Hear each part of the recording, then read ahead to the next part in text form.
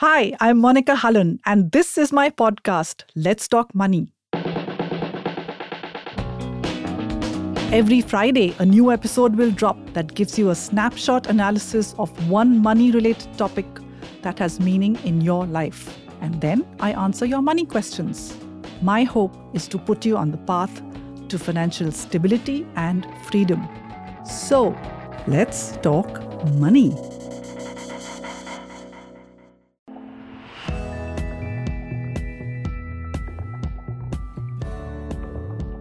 Today, I'm going to talk to you about savings and investing and why we should never use them interchangeably.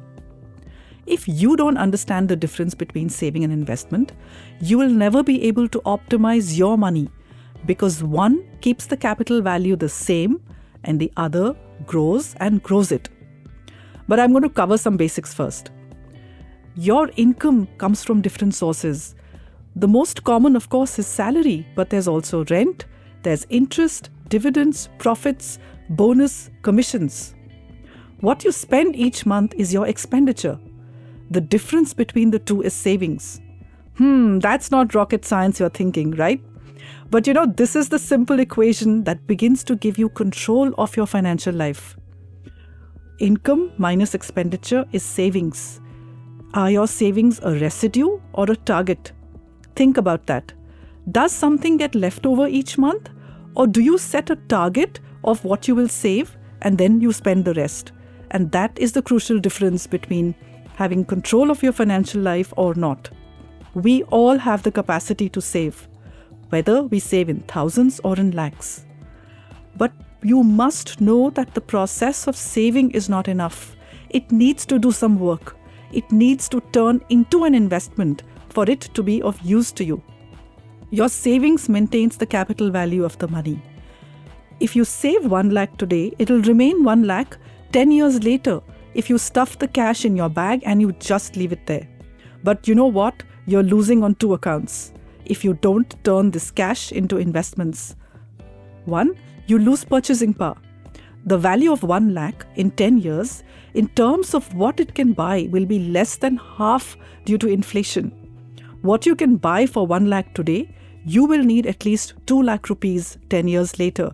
So, to keep your cash as cash, even in a 3.5% savings deposit, loses purchasing power of your money. 2. You give up on the potential of money to earn rent, interest, dividend, and profit when you keep it just as cash and when you don't invest it into something else. It is when the savings get invested into different asset classes. What are these asset classes? There's equity, there's debt, which is FDs, PPF, gold, real estate. These are the assets that have the potential to give you a return. So you've put 1 lakh in a 3.5% deposit. It takes 10 years for this to become 1.4 lakh. In a 6% bank fixed deposit, it becomes 1.8 lakh in 10 years. Now let's up the game. 8% debt fund, it becomes 2.2 lakh in 10 years. And let's take it a notch further. In a 14% a year index fund, this 1 lakh becomes 3.7 lakh in 10 years' time. You have worked so hard for your money. You need to get your money to work hard for you. You need to move from being savers into becoming intelligent investors. A long time ago, I had a colleague who had this phobia of not letting money out of her sight. She wanted everything in her savings deposit. She wanted everything in cash. She wouldn't even use a fixed deposit. But what she forgot was that liquid cash sloshing around in a savings deposit is a honeypot for scammers. She lost the pot to a phishing incident. Even just a fixed deposit would have protected her money. There are all kinds of risks out there.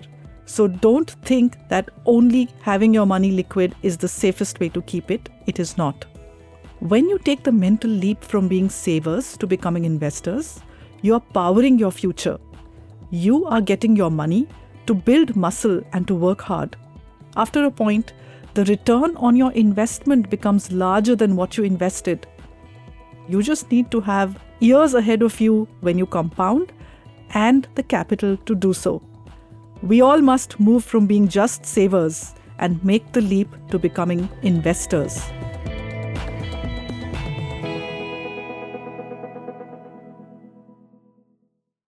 Okay, let's get to the questions. What do we have this week, May? Asha K. Jose from Bangalore sent this via email.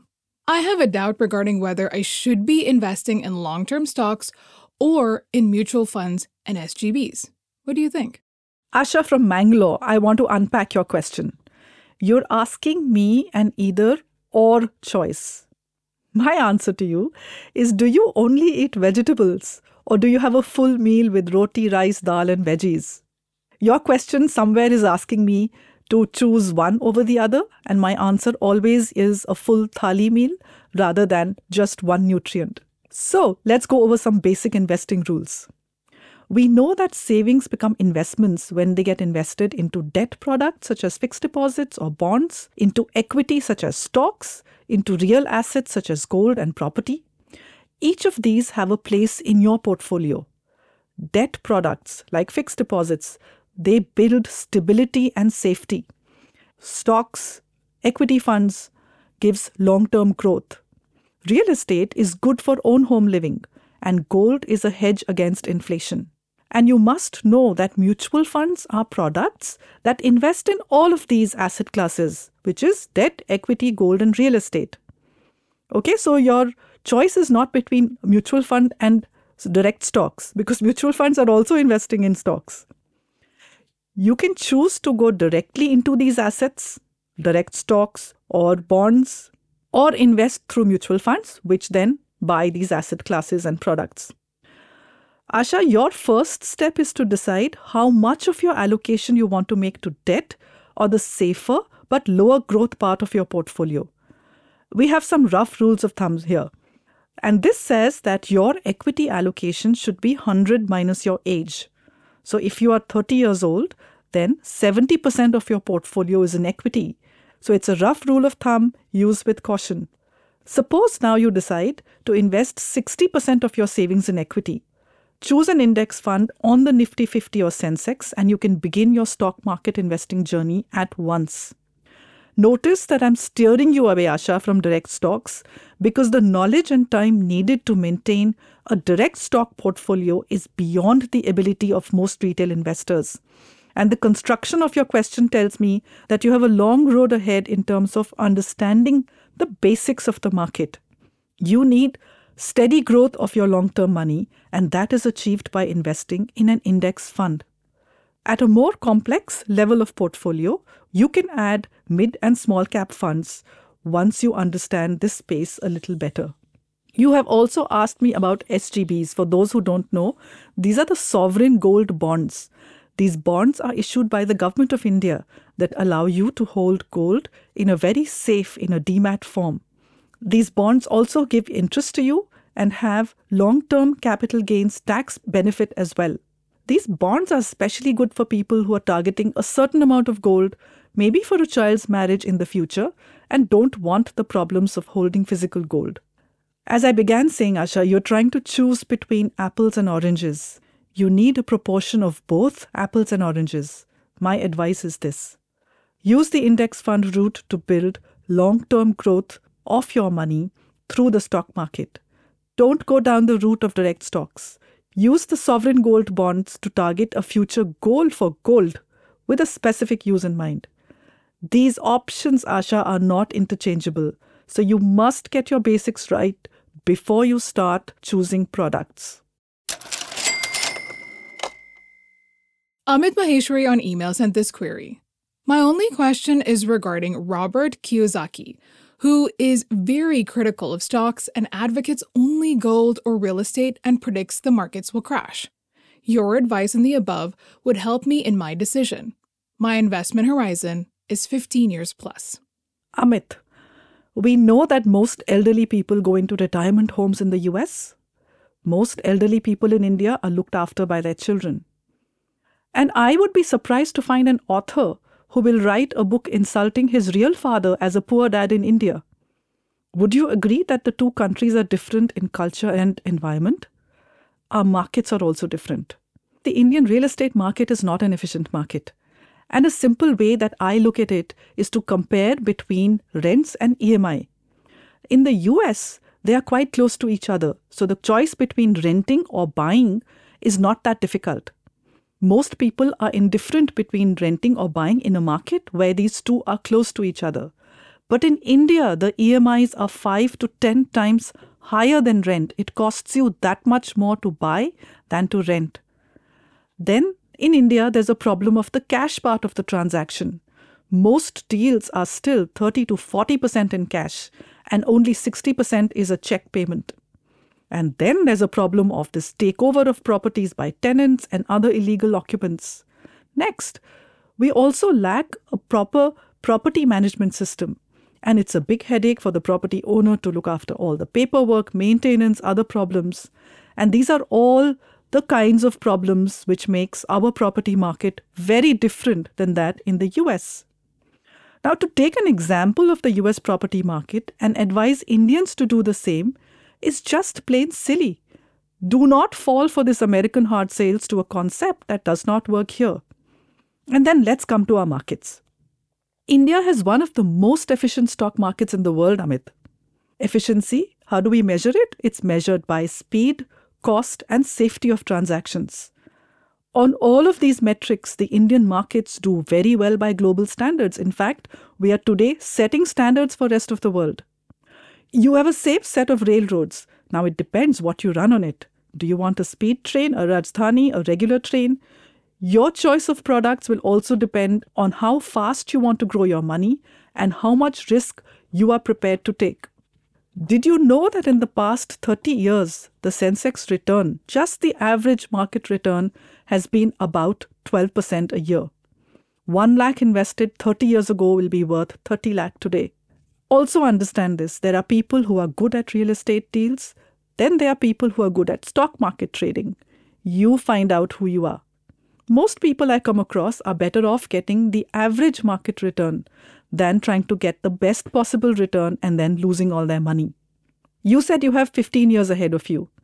You do the calculation on what an average 12% simple low-cost index return means to your money. This is the base level of return. If you can actually choose active funds, you can hope for a higher return than this. I have a little bit of tough advice for you. Let the American experts keep their advice for their markets. You should do what is good for you in the Indian context. The stories of getting rich quick are plenty, but most of those peddling the snake oil get rich on your money, buying their products and how-to modules. For us in India, Har Ghar Nifty is a great mantra, a steady average return that needs very little in terms of costs and maintenance. Amit, I really hope you take the right call on this. Let nobody shame you into taking more risk than you can afford to take. Kaustubh Nalawade from Pune asks this. I have a question regarding SIPs and lump sum. In a recent article in Wealth magazine, it was said that to achieve lofty early retirement goals, SIP alone would not suffice. You'll need to resort to lump sum investment other than SIP when the markets are down. How do I go about doing this while remaining a disciplined SIP follower? Kaustubh, I'm going to tell you something which mostly you will not hear. But the truth is that in a rising market, over a long term, a lump sum will always do better than an SIP. And you have to understand why. A market goes up and down in the short and medium term. But in a growth economy like India, it goes up over the long term. Now, if you had a lot of capital and you invested a large lump sum and then waited 30 years for your money, it would do very well. But you invest that money over the next 30 years, it would do well, but less well. Because remember, you are investing in a rising market. Therefore, the growth will be so much lesser. Right? So your SIP would have done well, but not as well as a lump sum in a growing market over this period. But here's the thing, Kaustubh. None of us have these large lump sums to invest at a point, do we? We earn a regular income, we have regular savings. Therefore, the SIP product, the systematic investment plan, it's a product that matches our saving rhythm and is the best way to invest. But there is a role for lump sum investing. Let me come to that. When do you put a large amount of money in the market? It is when your asset allocation tells you that it is time. There is no other trigger for a lump sum investment. This is how it works. Suppose your asset allocation, which is the mix between equity and debt, is 60-40. You have 60% in equity and 40% in debt, and that's your ideal allocation. Now, if stock markets fall, and because of the fall, the value of your equity portfolio also falls, taking your asset allocation down to 50-50. You've done nothing. Market has fallen. You are now down to 50-50. But what you want is a 60-40 allocation. So this is your cue to either redeem debt and buy equity, or put your incremental savings in the market to take your allocation back to 60-40. I hope you're understanding what I'm saying. The cue to investing more or selling is in your own asset allocation and does not depend on how much profit you have made. My suggestion is that continue your SIP practice, and if there's a lump sum, you can either stagger it through a systematic transfer plan, or if your asset allocation is lower in the equity than you would like, that is the time to make a lump sum investment. Your takeaway is this: you decide your asset allocation between equity and debt. Use that as a cue for making a lump sum investment. Continue your SIPs as a matter of habit. And don't get swayed by sharpshooters who come and try and destabilize your investment journey with stories of the smartest way versus the stupid way versus something else. In this race, the SIP tortoise will always win. And that's a wrap for today. I enjoy answering your money questions. Remember, I don't look at individual portfolios. I don't recommend products. Look upon this space as a place to ask strategy questions, doubts, and just basic things that you might not understand. Each time you have a good money outcome, I feel that I have won. To make sure that you don't miss an episode, press follow and help your friends get money smart by sharing a link with them. You can reach out to me at mailme@monicahullen.com. That's Monica with a K. Tag my social media handles @MonicaHullen. And finally, remember that you should have money and money should not have you. So let's talk money again soon. Bye.